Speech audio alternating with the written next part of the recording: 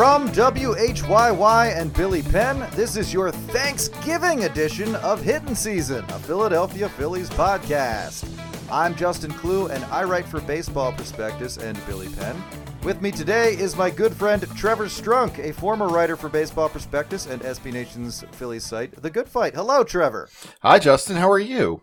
I am well. Thank you for asking. Now, for those not in the know, or who simply don't travel in the same elite circles as Trev and I, we host another Phillies podcast called The Dirty Inning, on which we tell stories about the dumbest, funniest, and most obscure innings in Philadelphia Phillies history.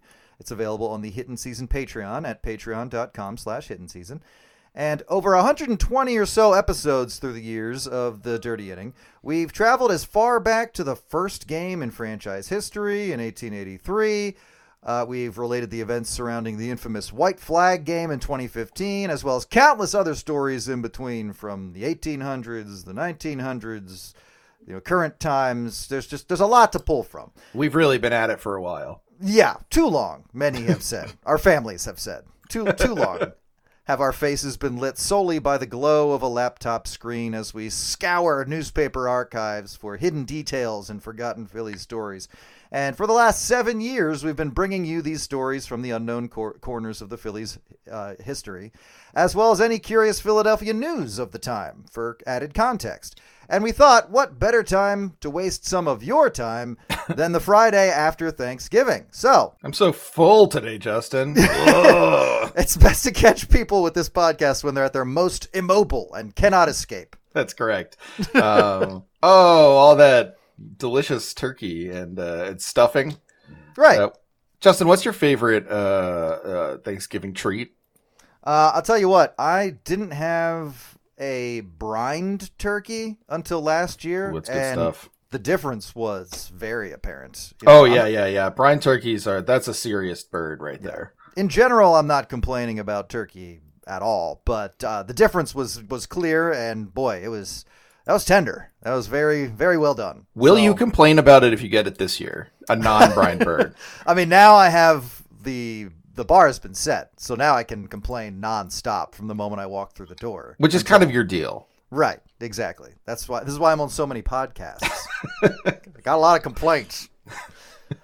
But yeah, we thought this would be a great time to share the Dirty Inning with you, so you can lapse into your food coma, sort through the holiday decorations you just brought up from downstairs, curse inwardly at the amount of burnout bulbs on your lights, or outwardly, if you're that upset. You guzzling an energy drink outside a department store while the employees quiver and strap on helmets inside. Let us tell you a story during any of those events from Phillies history that's about a lot of the same things as Thanksgiving, Trev. Life, family, and putting on your best jacket. Wait, excuse me? Do you wear a jacket to Thanksgiving? No, but some people might. Some people with class might, and that is where Thanksgiving and this story are going to overlap a little bit. Gosh, can't even imagine it. Okay, well, I'm open to it. So what Phillies season has the most Thanksgiving vibes? Where do you think we're going today? What year do you think we're traveling to? The most Thanksgiving vibes? I would say 1982. It's just past sort of the highs of summer, being 1980, but not quite in the doldrums of winter yet. And we still get a little treat around the corner, Christmas, in 1983. Although maybe then it should have been 1978, but I'm guessing 1982. Wow, you really thought about this. Well, yeah, it's a podcast. We have to be very serious. Yeah, excellent answer. Completely wrong. Oh, okay. But you did have, hundreds of possible responses. So I knew I would probably be wrong. I just wanted to be, enthusiastically wrong. No, instead of your well thought out and articulated response, we instead will be going to June 1951. Okay. So using your logic, this is kind of like after New Year's more so, because they had just gotten to their second World Series, lost, and were now in the beginning of not going back to the World Series for quite some time. Yeah, they're going to have to think about their bad choices for a little bit, which is what I like to do after Thanksgiving. So that's all right. Yeah, that works. There you go. A living in regret. momentarily. Oh, why'd I do this? As you lose consciousness on the couch. Yeah, that's apt still. But yeah, it was June 1951, and the Keystone State was sizzling. Oh? Even the corridors of power were starting to sweat down in Washington, D.C. Oh, I thought you were saying, I was like, what corridors of power were in Philadelphia? The William Penn statue? I set us in Pennsylvania and then immediately took us elsewhere. Oh my gosh. Columnist Fred Othman was working the beat in Washington, D.C., where President Truman had just returned from a 5-day sojourn on his yacht, tailed by a second yacht full of reporters. There was work to be done now, though. The break was over, so it was time to get to it. No more yachting. But as usual, with Congress facing some important decisions to make, they had the typical U.S. government replies of, "It's too hot," and "Do we have to?" If eggs were so costly, I'd fry one out front, Othman wrote. Up in the air-conditioned precincts of Congress, the heat's on, too. A lot of the boys want to hurry with their work and go home for the rest of the year. Some want to stick around on account of maybe a war, or even a peace. Either presents serious problems. On account of maybe a war. I love how in 1951, everyone, including Congress, has to sound like they're like a newspaper boy or something. Shucks, I'm hanging around here, maybe for a war. Yeah, that was like a almost Three Stooges line. It kind of reminded me of like a certain former president's speech patterns of like, we will be here on account of maybe a war or even a peace. It did have that going for it, didn't it? But nearby at a celebrity golf tournament, PGA champion Chandler Harper was reported to weaken under the heat and quit with 8 holes remaining, leaving Representative Leslyn Ahrens, a Republican from Illinois, to win the day. Hey, Justin, check this out. He wasn't the only Harper to quit recently. Hey, there's a little barb. I'm not mad at Bryce Harper. I actually think he did a great job. Let's really stick it to that franchise cornerstone. Yeah, who I actually have been steadfastly defending since they lost, and everyone is wanting to string him up. That huge centerpiece who basically had revealed he had superhuman powers by willing himself back to health faster than anyone ever had, and then still went on to be. Did he win a Silver Slugger? Yeah, he did. Won as a DH. Yeah, it's pretty impressive. But according to people on the internet, that he's a fraud, and so are the Phillies. So sure. Well, in June 1951, up in the Philadelphia area, a Conshohocken iron worker he had just worked a full shift at the plant in the intense heat, and then he came home, where he barely had time to close his eyes before he was off to a parade he was obligated to participate in as a member of the volunteer firemen. He went out to buy himself a steak dinner afterwards and fell asleep in his chair for 5 hours in a restaurant, utterly unnoticed by other restaurant goers. Eventually, somebody poked him, and it was determined that he had suffered from heat and overexertion that had brought about his involuntary snooze. Trev, I thought you were going to say death. Nope. He's still alive, just very, very tired. Oh, boy. Now, Trev, how long do you feel you would last before you fell asleep in a chair if you had to work a full shift as an iron worker, march in a parade, and then eat a full steak dinner? Oh, I would say a good 15 seconds. Mm-hmm. I'm falling asleep in the middle of that steak, honestly. That's not getting finished.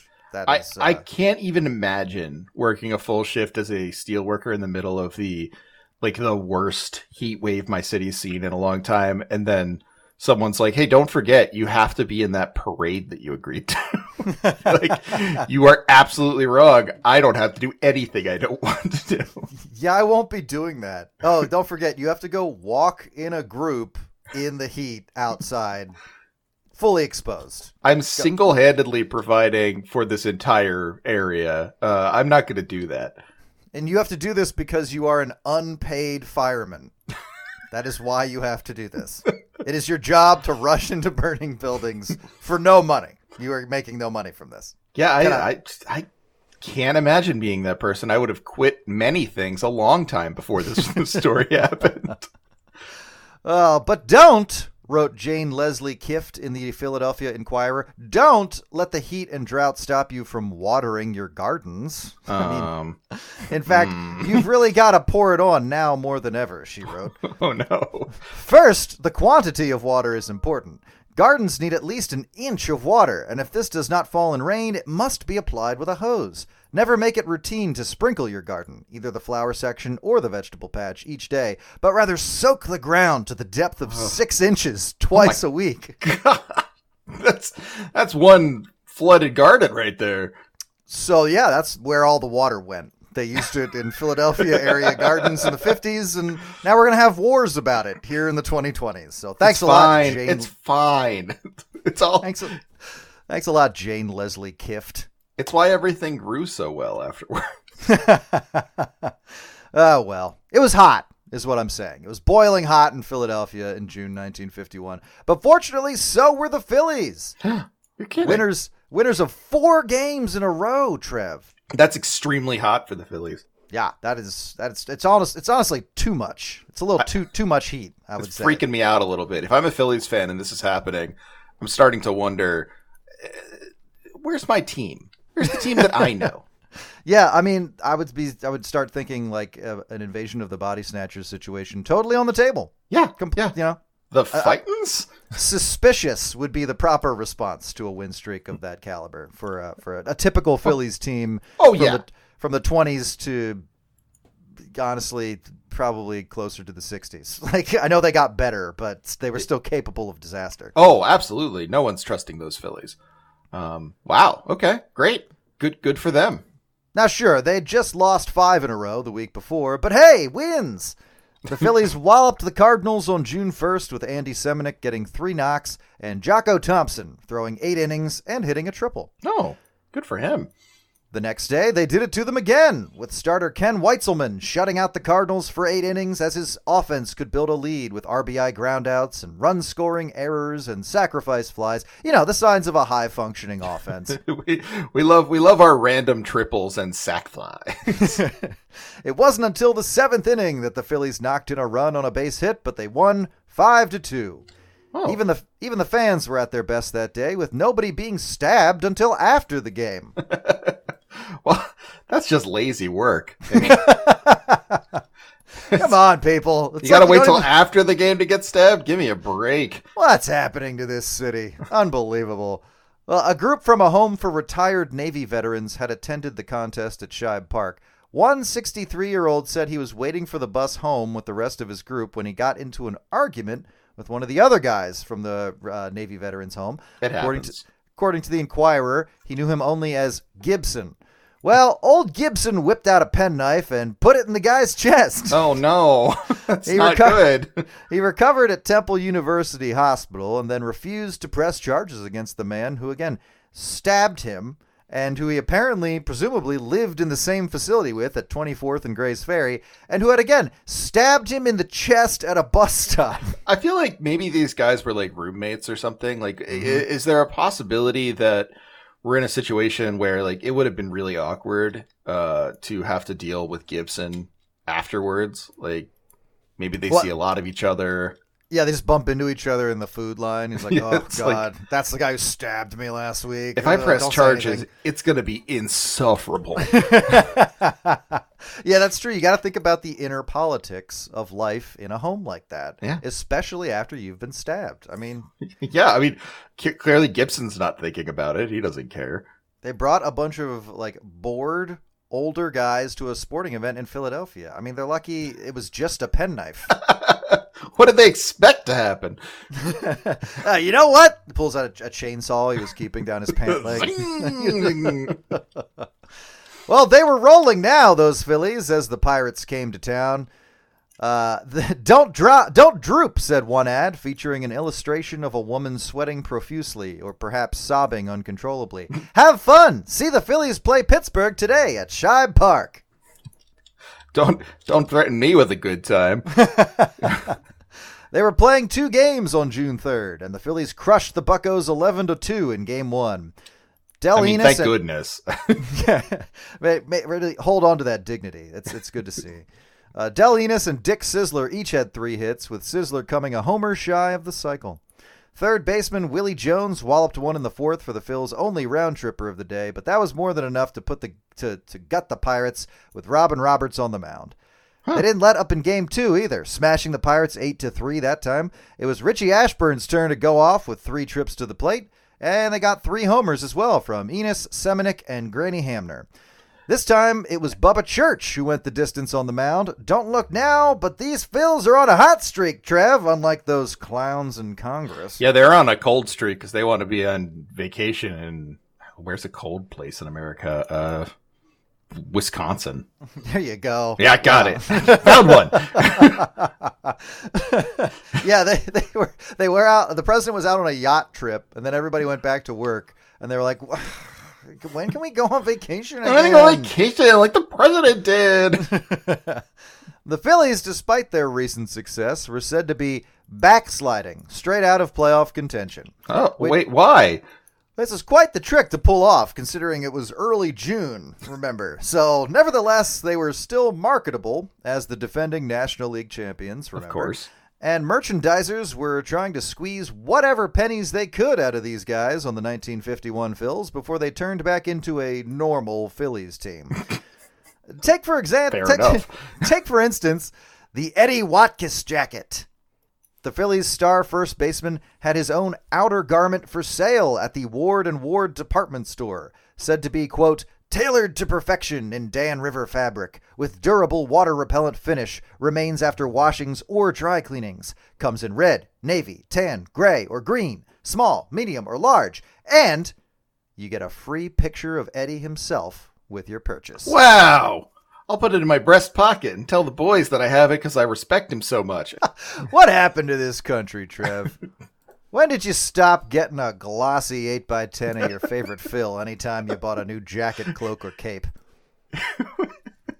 Just go into the store and people give me like they're just running out. They're like, I got a Johan Rojas. You like that guy? Yeah, I know. He's nice. All right, cool. I'll put it with the others. Well, we used to be a society. Well, the normal Phillies were on their way. Don't you worry, Trev. After a certain amount of wins, no matter how good a team looks, you just wind up waiting for the loss, because it's inevitable. And the Phillies didn't have to wait much longer, because on June 4th, 1951, the Pirates gave them one. How, though? Given the Phillies' hot bats, the Pirates looking dead in the water, and the heat hitting a stifling 82 degrees. Oh, wait, you said it was a heat wave. You didn't say it was like the heat wave. 82! This was basically prehistoric Earth temperatures for the 1950s. It's so funny how bad we're getting. The Pirates would need a little extra gas to beat these hot Phils. That'll help the global warming. Or maybe they just needed a little extra Gus? What? Now, what does that mean? You haven't explained what that means, Justin. Justin, what's a little Gus? No, that's not a phrase anyone uses. His you might want to edit that out. Was Gus Bell. He was born on the feast of St. Albert the Great in 1928. I have to tell you, as a child who grew up Catholic, you hear an awful lot about feast days, and a very disappointing number of them are actual feasts. Like, you get these calendars on which a seemingly endless number of feast days are marked. The feast day of this guy, the feast day of this event, feast of the things that happened on this day. And you come downstairs on these days, and each time you realize, oh, I guess we're not doing like a whole Thanksgiving situation. The feast is leftovers. Yeah, like, even though the calendar said it was a feast day, that was one I had to just figure that out on my own. Did you get to eat on the feast of St. Justin? No, they don't even do that. Where they sync it up with your name. Yeah, that's rough. Yeah, it is. It's a tease, I will say. You can't say the word feast that much, and then there is just it's always figurative. Like 2. Always figurative. Like, get out of here. Anyway, St. Albert was the patron saint of all who cultivate the natural sciences, so the Phillies of today would have hated him. Nevertheless, he now shared his feast day with Gus Bell, a Pirates player who was born in Kentucky and attended school there under the tutelage of nuns. Oh, wow. Bell learned ball on the sandlots of Louisville, Kentucky, and eventually his education moved from nuns to Xaverian brothers, who began coaching him to be the strong-armed outfielder with a keen sense for tracking a fly ball that he would be when the Pirates would come calling. It was on those high school fields that he earned his nickname Gus, referencing veteran catcher Gus Mancuso of the Giants and Cubs, who had been his favorite player. This was a simple and more kindly way to attain a nickname than you typically hear from ball players of this era. Usually it's like, well, he got mustard gassed in World War I, so we call him Gassy.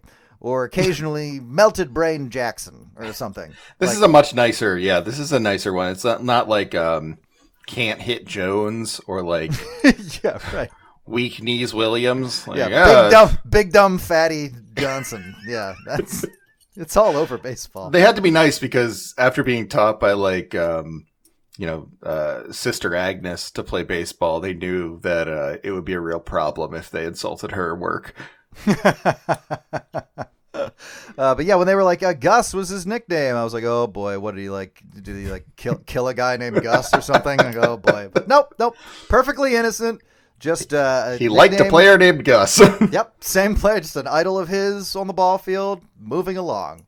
So Bell married his wife Joyce, with both of them being described as charmers by a reporter who was granted an exclusive interview with the two of them.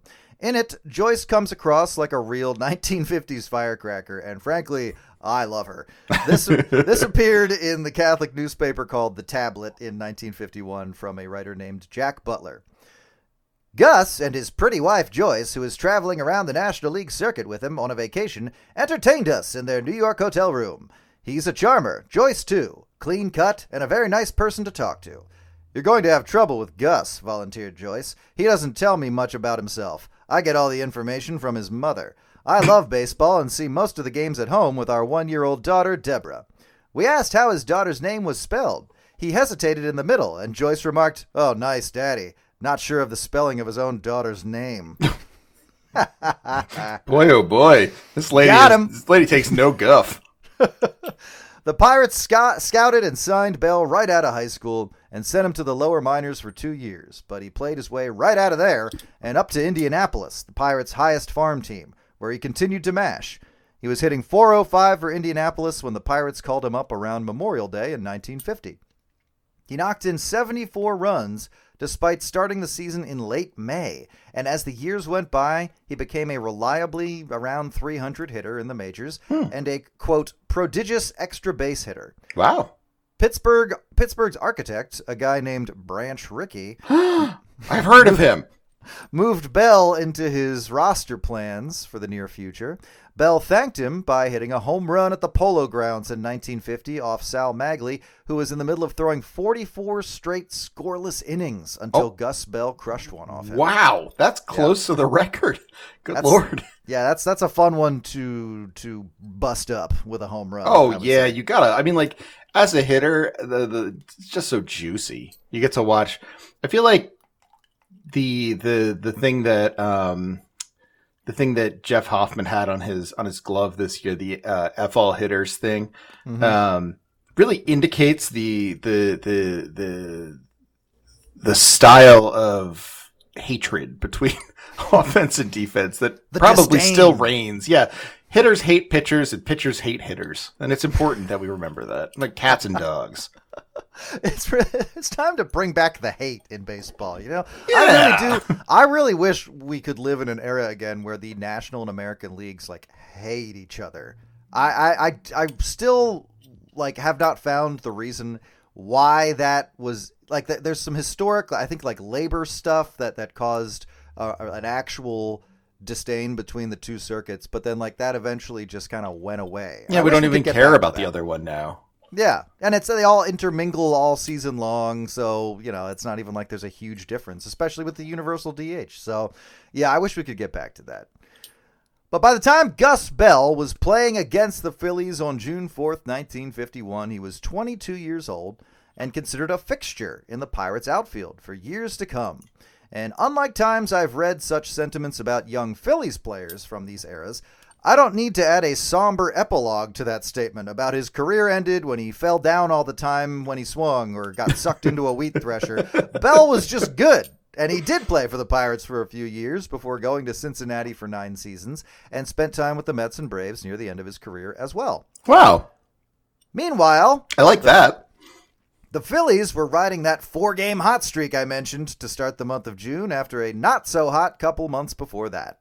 But after winning the 1950 pennant with the Whiz Kids and playing in the World Series, they had made themselves a part of the local Philadelphia culture so that every detail of the players' personal lives was now consumable content as the team seemed to find its way into more and more people's interests. It's so tough. I mean, you recognize this. This is your life as a star. People just know what you're doing. They follow your family around. Oh, all the time. It's tough. I mean, it's really a shame for you personally.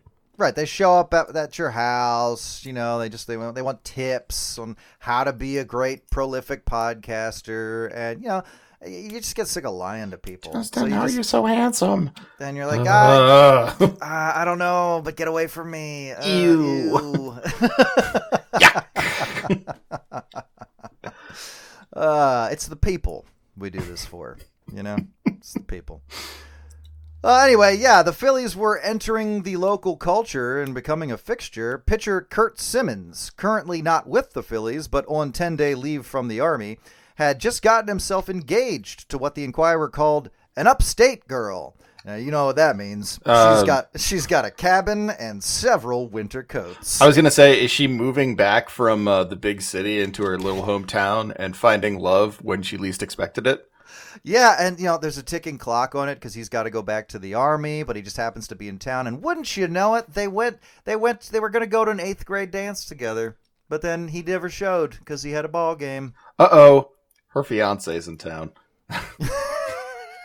He's from the big city too. He is. It's time to make a choice, Brenda. Is it? I never thought I'd be back in my hometown of the mountains. Just to clarify, only the part about the Inquirer calling her an upstate girl. The rest of it was from me and Justin's original Hallmark movie that we're working on. Correct. A whole new ball game. It's called. Yeah, but even the Bringing Up Baby columnists in Philadelphia were encouraging you to go down and catch a game. Is the daddy at your house a Phillies fan? One writer asked. Join him tonight. Have a great evening at Shibe Park. See the Phillies play the St. Louis Cardinals. Get a sitter now. Pick out your best-looking cotton and have fun tonight at 8. What? Okay. What? That's, I feel like, a normal way to say pick out a fun outfit. Pick out your best-looking cotton, Trev. Get your daddy to the park with your best-looking cotton. Well, they were also referenced in a feature written by a woman giving advice to other women about the various personalities they'll run into when they're being interviewed for potential jobs. Yeah, it's important now that these ladies are out getting jobs and. Ugh. This is one of the types of interviewers you could meet. The boyish type is always a delight. His desk is a hopeless state of confusion. The waste paper basket is surrounded by wads of paper that just missed their mark, and on the wall behind him is a picture of the fightin' Phillies. He will offer you a cigarette, slouch down on the base of his spine, and throw one leg over the arm of the chair. By the time you leave, he will have compared alma maters, analyzed Blondie and Dagwood, and swapped jokes. You'll like this type, even if he doesn't hire you. What? That sounds like a heck of a job interview. I love the idea of slinging his leg up over this. Oh yeah, it sounds like he's tied himself into a human pretzel. Like asking you about your resume as like he's putting both legs behind his head and lighting a cigarette in his mouth. What a nightmare interview. Well, how about them Phils? Am I right? Did you read Dagwood? I love that guy. Did you catch this morning's Dagwood? Oh, cream cheese. That was a sizzler. If a job interview ever discussed a Sunday funny with me, I'd call the police. The 1951 Phillies were so addictive, their regular season games so captivating, that you might not even realize that your life is in danger. Here's a story. Okay. Here's a story about a father and son from a Philadelphia suburb who were so into a Phillies game they did not even realize they were about to die. This is from the Philadelphia Inquirer. This is a great story already. I like it. Edward J. Tierney Jr. of Elkins Park and his son Aloysius were so engrossed in listening to the radio details of the Phillies-Cubs game last night that they didn't notice the smoke from a fire that filled the living room where they were sitting. As flames licked up a partition between the dining room and living room, father and son continued to listen to the ball game. Partition means wall, right? So Yeah. like the wall of the room they were in was on fire. Wow. That's, Hang on, there's more. The Phillies were in the midst of a futile ninth-inning rally when Tierney's wife, Clara, asleep in a second-floor bedroom, was awakened by the smoke. Her shouts tore the father and son away from the radio. Engine companies from McKinley and Abington extinguished the flames, which caused several $100s worth of damage, according to Tierney. The Phillies lost 3-2. Hey, the house is on fire. Shush. Phils are about to lose. A lot of incredible things here. Incredible that an awake father and son did nothing to detect a literal fire in their house, but the sleeping mother, a floor above, was right on top of it. Women hold up half the sky, Justin. It's the truth. And I also love that they bothered to include the Phillies score in the account that almost cost these men their lives. I mean, baseball, it'll get you killed. And if there's any game worth dying of smoke inhalation, it's a regular season June game between the Phillies and Cubs. Yeah, when you basically can pencil into your calendar, one of those games is Phillies lose 5-2. I feel like it's absolutely it's just you may as well just assume that, and to almost die for that is fantastic. What a great choice. Wow, it sure is getting foggy in here. You mean in our living room? Yeah. Woo. Yeah, it sure is. Well, anyway, fills are up. Wonder why it's so foggy. The city's a mess. Is your mother shouting? I can't make out what she's saying. Forget it. Yeah, just turn the radio up. We've all been there. We've all been lost in Scott Fransky's mellifluous tones enough that we put our entire family at risk. Well, if only they could have been warned by someone who knew the future. And fortunately for them, those people were on their way to Philadelphia. A pair of women who had claimed to be fortune tellers had escaped from New York once they'd been busted as frauds and headed south. They were said to be a mother and daughter team who'd fled town in 2 separate vehicles, along with the rest of their family. Philadelphia detectives had now joined the search for Madam Edith and Madam Elsie, according to the Inquirer, after they'd flim-flammed somebody out of $5,000. Trev, is flim-flammed still a legal term? Is that its own branch of the crime tree? If you flim-flam, it's considered they call it in as a code 808. We got a flim-flam down on it. Right on my way. Hang on, kid. It's going to get hairy.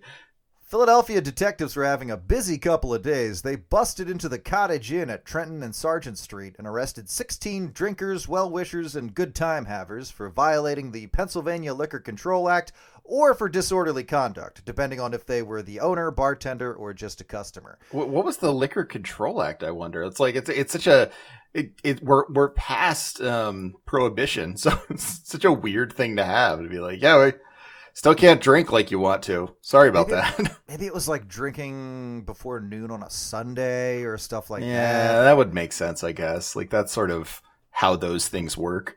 I mean, they were going door to door. They then knocked on the door of a VFW at the railroad employees post 481 and cuffed a bunch of people in there too. Cuffed a bunch of veterans. They seized 65 beers, 2 gallons of wine, 7 bottles of whiskey, and then did everybody a solid by having their names and occupations published in the newspaper. I hope they drank all that alcohol.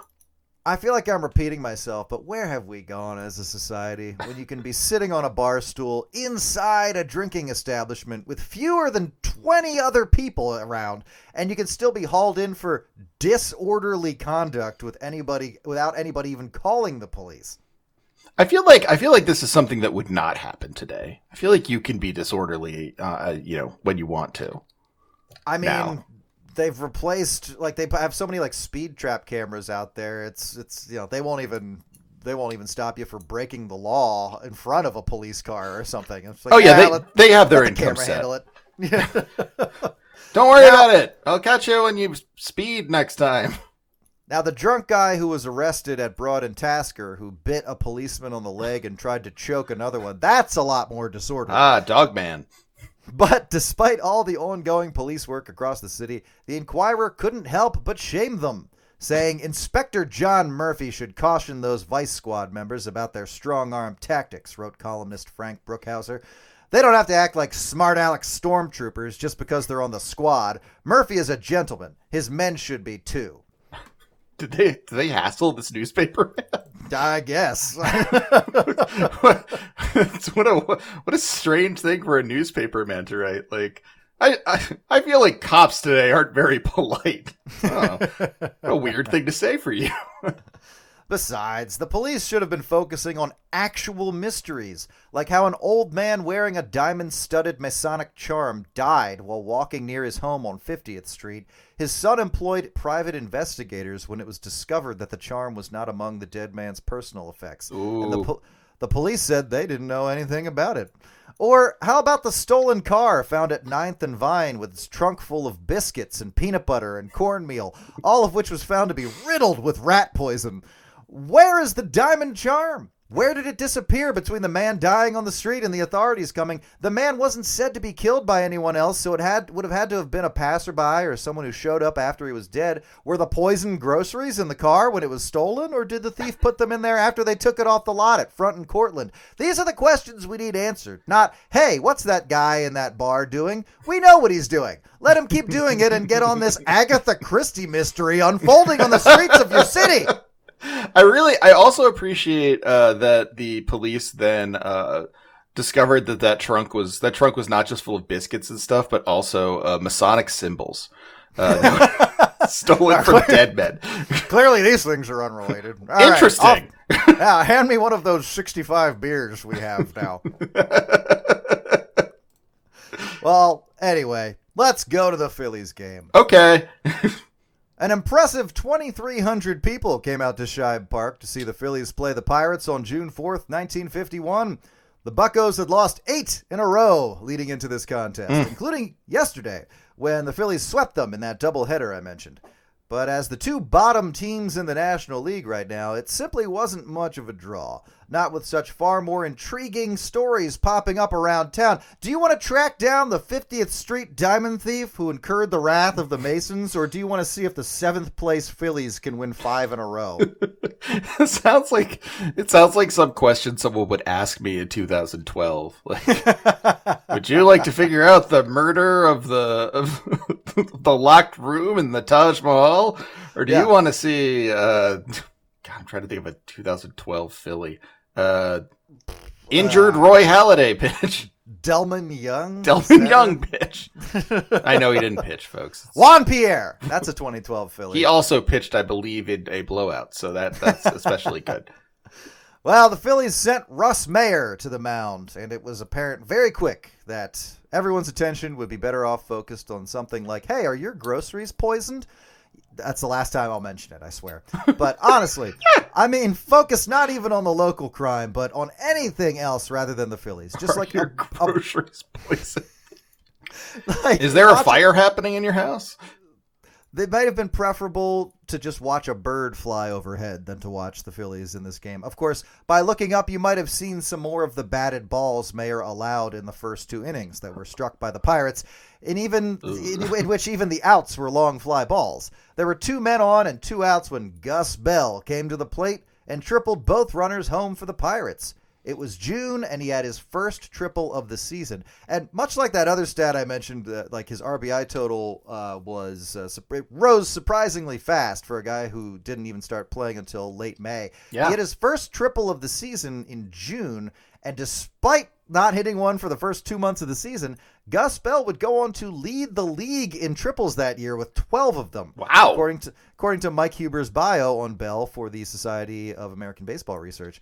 Mayer faced 4 more batters in the third, all of them getting a hit or knocking in a run. He was removed when Wally Westlake hit a 2-run home run off him, thanks to Gus Bell singling his way on base previously to make it 5-0. The lineup came back around to Gus Bell in the 5th, and he opened the frame by homering off Phillies reliever Milo Candini.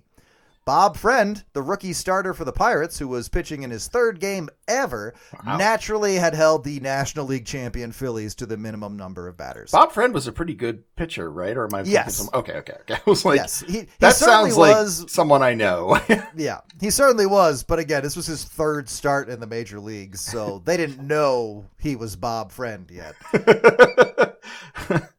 You guys are playing like you know this guy is Bob Friend. Trust us, this guy's going to be good someday. Okay, but like that doesn't make me feel any better, I got to tell you. It was 6-0 now, and the Pirates, who were terrible, could have just cruised to the 9th. But Gus Bell kept at it, crushing a 2-out double off the Phillies in the 7th. Stat patter. The Phillies tried to make it look like they were going to make the Buccos pay for stranding Bell at second that inning by actually doing an impression of a ball team. Willie Jones led off with a single, and Granny Hamner hit a 2-run homer to lessen the deficit in the bottom of the inning. With 2 runners on, Eddie Watkiss, yes, the Eddie Watkiss. Unbelievable. We talked about him in a previous episode. Whose picture every man in a fine-looking jacket had at home, knocked it a run with a single as well. This cut the Pirates' lead in half, and the Phillies, a team expected to hit better and win more games like this, seemed to be on the comeback trail. But no, they were pretty much done scoring for the day. That's not this. If you were expecting that, I have to redirect you to Justin's intro to the show. New listeners may be surprised by this turn of events. Yeah, you're listening to the show wrong. I can't believe I have to say that. But yeah. But Bob Miller came in to pitch for the Phillies now and made all 3 of their hard-earned runs totally worthless. With 2 outs, Bob Miller allowed a pair of singles, one of which included an error on Del Enos. He walked the next batter, who was George Metkovich, a guy who had been 0 for his last 23 entering the game, so obviously you got to keep the ball out of the strike zone against him.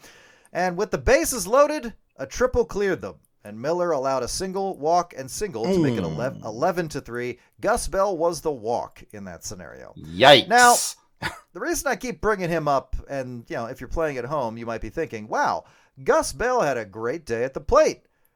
But he did hit for the cycle, which you may have missed. Oh, I did, because I was just listening to all the various times he was brutalizing the Phillies. Yeah, and that's totally understandable given the lack of meaning, interest, and well-played baseball this game had. And that really counted for something. I wonder, is there a name for a cycle in which you also draw a walk? Like, that feels like a even wider cycle. I feel like they should call that like they call the no-hitters under under 100 pitches and Maddox. Or yeah. Maybe that's a complete game under 90. I can't remember. But they should call it like a cust. Like a Jack Cust or something. Like someone who walked a lot. I mean, that just seems like you not only did you get every possible kind of hit, you also got on base. I know there's I forget how exactly many ways there are to get to first base. There's it's a good trivia question. Okay, let's think. There's an error. There's a hit batsman. You can't get there by a balk, right? That moves people along. It doesn't get them to first base. It's a walk, hit batsman, dropped third strike. Right. What did you say? I think I said those, and then there's also an error. Right, an error. That's 4. Catcher's interference. I mean, do we count a hit just in general? Yeah, you got to count a hit. You can't. I think saying triple, double, single, it's kind of silly. That's 6.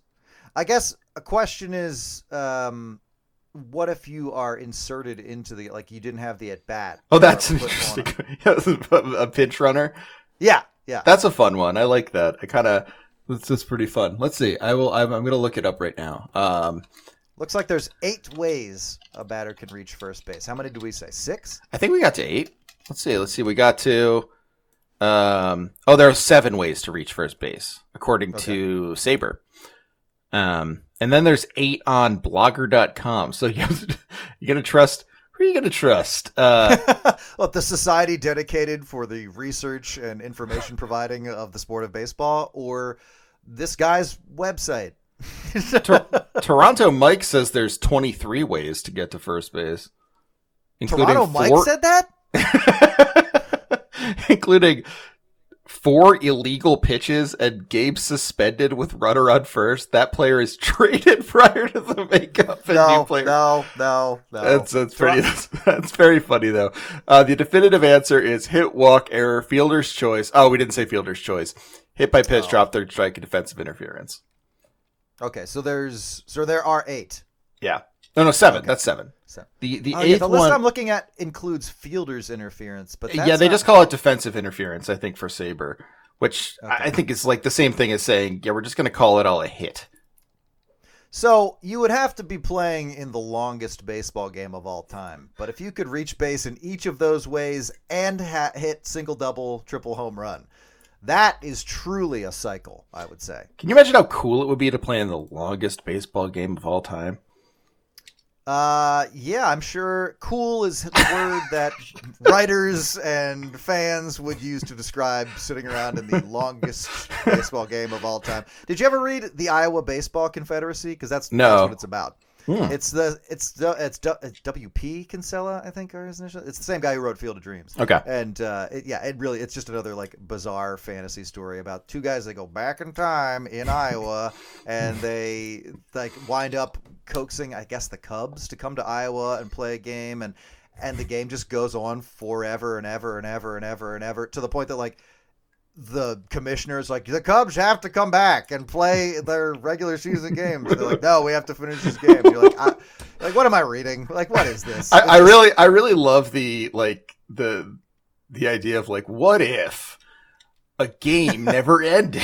It's like how my daughter was learning a little bit more about baseball, and she just kept asking me. She was like, okay, so like, what if a team won all the games, like all of their games? I was like, they can't do that. It's not something that could happen. She's like, but theoretically it could. I was like, no, not even theoretically. There's no way it could happen. Don't worry about it. Well, I think there should be a name for a cycle where you also draw a walk. I do too. You should get your own little bonus. Listeners, send us your emails at. Yes. Well, if you know how to reach us, use those methods. Now, there's got to be it's got to be even less common, obviously, than what we call a cycle now. And it's the uncommonality of it, at least, makes it a significant event. Even though a 4-hit game is obviously great and kind of rare, but a cycle, I think, relies a lot on luck, as in the difference between hitting 2 doubles or a double and a triple. Oh, absolutely. Might just be where a ball caroms off the wall, which obviously has nothing to do with a hitter's skill. But in any case, Gus Bell had done it. The Pirates had ended their losing streak, winning for the second time in 16 games. According to his Saber bio, Bell was the only hitter to hit for the cycle in 1951, after it had happened 4 times the year before. Oh. It wouldn't happen again until literally 1 calendar year in the future, on June 4th, 1952, when Larry Doby did it for Cleveland against the Phillies. And it would be 13. It would be 13 seasons before another Pirate did it, and that time it would be Willie Stargell. Bell was the 17th ever to do it for the Pittsburgh Pirates organization. Now, here's the twist. You may be thinking, hitting for the cycle with the Phillies nearby, and a guy named Bell did it? Haven't I heard this story before? And yes, you have. Until JT Realmuto hit for the cycle on June 13th, the last Phillies player to hit for the cycle was David Bell, which was basically the entirety of David Bell's Phillies legacy. It's the only thing anybody remembers about him. So he did it in 2004 against the Expos, and unlike Gus, he hit the triple last. Oh, that's exciting, yeah. It bounced off the top of the wall in right center, and even Harry Kalas was pretty sure it was a home run. But it stayed a triple, and David Bell's legacy remained intact. I'm sure his grandfather, Gus, was proud. No, you can't do this to me. That's right. I pulled the rug out from under you. Oh my goodness! I didn't think David Bell just was materialized out of disappointment. Now you're telling me he is a grandfather. He's got a whole family lineage and everything. Oh my goodness! This shows Jump the Shark. Throws my sense of reality totally out of alignment. As you may have guessed, Gus and David Bell remain the only grandfather-grandson duo to both hit for the cycle in a Major League Baseball I did game. guess that, yeah. Yeah, you can imagine that there's not too many of those combos. I did not look up, I feel like you didn't, but I did not look up if David Bell had a walk in his cycle game. So I feel like that would be a good question. If he did, that would be an even crazier coincidence. He probably didn't. Let's find out. Yeah. David Bell today in Philly sports history, David Bell hits for cycle. He just went 4 for 4 with 6 RBI. So yeah, no walks. No cussed or whatever we're calling it. No, he didn't get a cussed. Which is good. Honestly, it sounds like a medical problem. So I'm glad. Oh my cussed. Well, on the YouTube video of David Bell's cycle, someone comments beneath that no Philly has hit for the cycle since. And then, yes, years later, more than one person returned to that comment section this past June to inform that commenter that, in fact, JT Realmuto had made him incorrect. Yeah, idiot. Why don't you like see into the future like us? I love that. It's like when you see a response like on a bathroom wall or something. Someone come back to like have an exchange about this. Those are actually my favorites. I love when people just like say mean things back to the bathroom wall writer. It's what you deserved for expressing yourself in this room. In this particular way that you have. What a terrible idea. Well, Trev, given the story we just heard, what family member, living or dead, do you feel you'd have the best shot at reaching a tandem athletic milestone with? Oh, like boy. Gus and David Bell. Probably my here's a return of a favorite podcast character. Probably my grandfather, old Swivel Hip Strunk himself. Oh, I forgot about Swivel Hips. Yeah, Swivel Hip Strunk. I don't know if he was good at baseball. I don't know, but I will say he kind of had the baseball frame because he was like he's like me. He has like short, stubby legs and a big torso, which I feel somewhat plays in baseball. I don't know. I feel like he's the best though. He's definitely the one I'm most likely to. I am 1,000,000% the weak link in that equation though. Like it's really like they are carrying me all the way to the finish line in terms of hitting a home run or any hit in baseball. For anyone who might be listening to this podcast for the first time, can you give us a brief so my grandfather Blaine Strunk played football in Penn Argyll, if any of you know it up there, and he had a scholarship to the University of Lehigh. Didn't end up going to play football, but during his football start days, they called him Swivel Hip Strunk because he was an elusive running back, probably a halfback given the times he played. I don't think you were allowed to be something fancy like a running back in those days. And as you may have guessed from his nickname, he was capable of turning around at a totally 360 on his waist, so his top and bottom halves could move in different directions. That's correct. He was essentially like a He-Man figurine. It was unbelievable. People were totally disgusted. That's gonna get the job done, I think, athletically. I will also say either of my grandfathers would give me a good shot. They were both athletes. My maternal grandfather used to slip out the window of the classroom where he attended school, and just go play baseball or go watch baseball games. Yeah, he would just sneak out. And then now if you were at my wedding, so you've heard me reference my other grandfather as well, and this aspect of his personality where we would go play basketball basketball, and he would get the ball and stand on the court, and I was young enough I would believe him when he would say, I haven't missed a shot from this spot on the court in 22 years. They would immediately brick and like take a step and be like, I haven't missed a shot from this spot in 35 years. And he would shoot and miss again. And I would be like young and impressionable and just be like, Grandpa, stop taking shots. You're ruining your legacy. This is the worst day of your life. If you stop shooting, you won't miss. Like, come on. And if you stop shooting, you won't miss is a philosophy I've carried into my career in writing. So that explains that. Yeah. It's unbelievable. Well, all winter long, keep going to billypenn.com/Hittin Season for new episodes of Hittin Season with John Stolnis, Liz Rocher, and myself, Justin Klugh. And for more episodes of The Dirty Inning, like this one with Trevor Strunk and myself, become a patron at patreon.com/Hittin Season, and you'll get to enjoy that all winter long as well. Wow. From all of us here at Hittin Season, we hope you have a warm and comfortable holiday weekend. It's a rough world out there, and the moments we can spend with people we love are precious. So hopefully wherever you're listening, you're where you want to be. Thank you for listening. From WHYY and Billy Penn, this has been Hittin Season.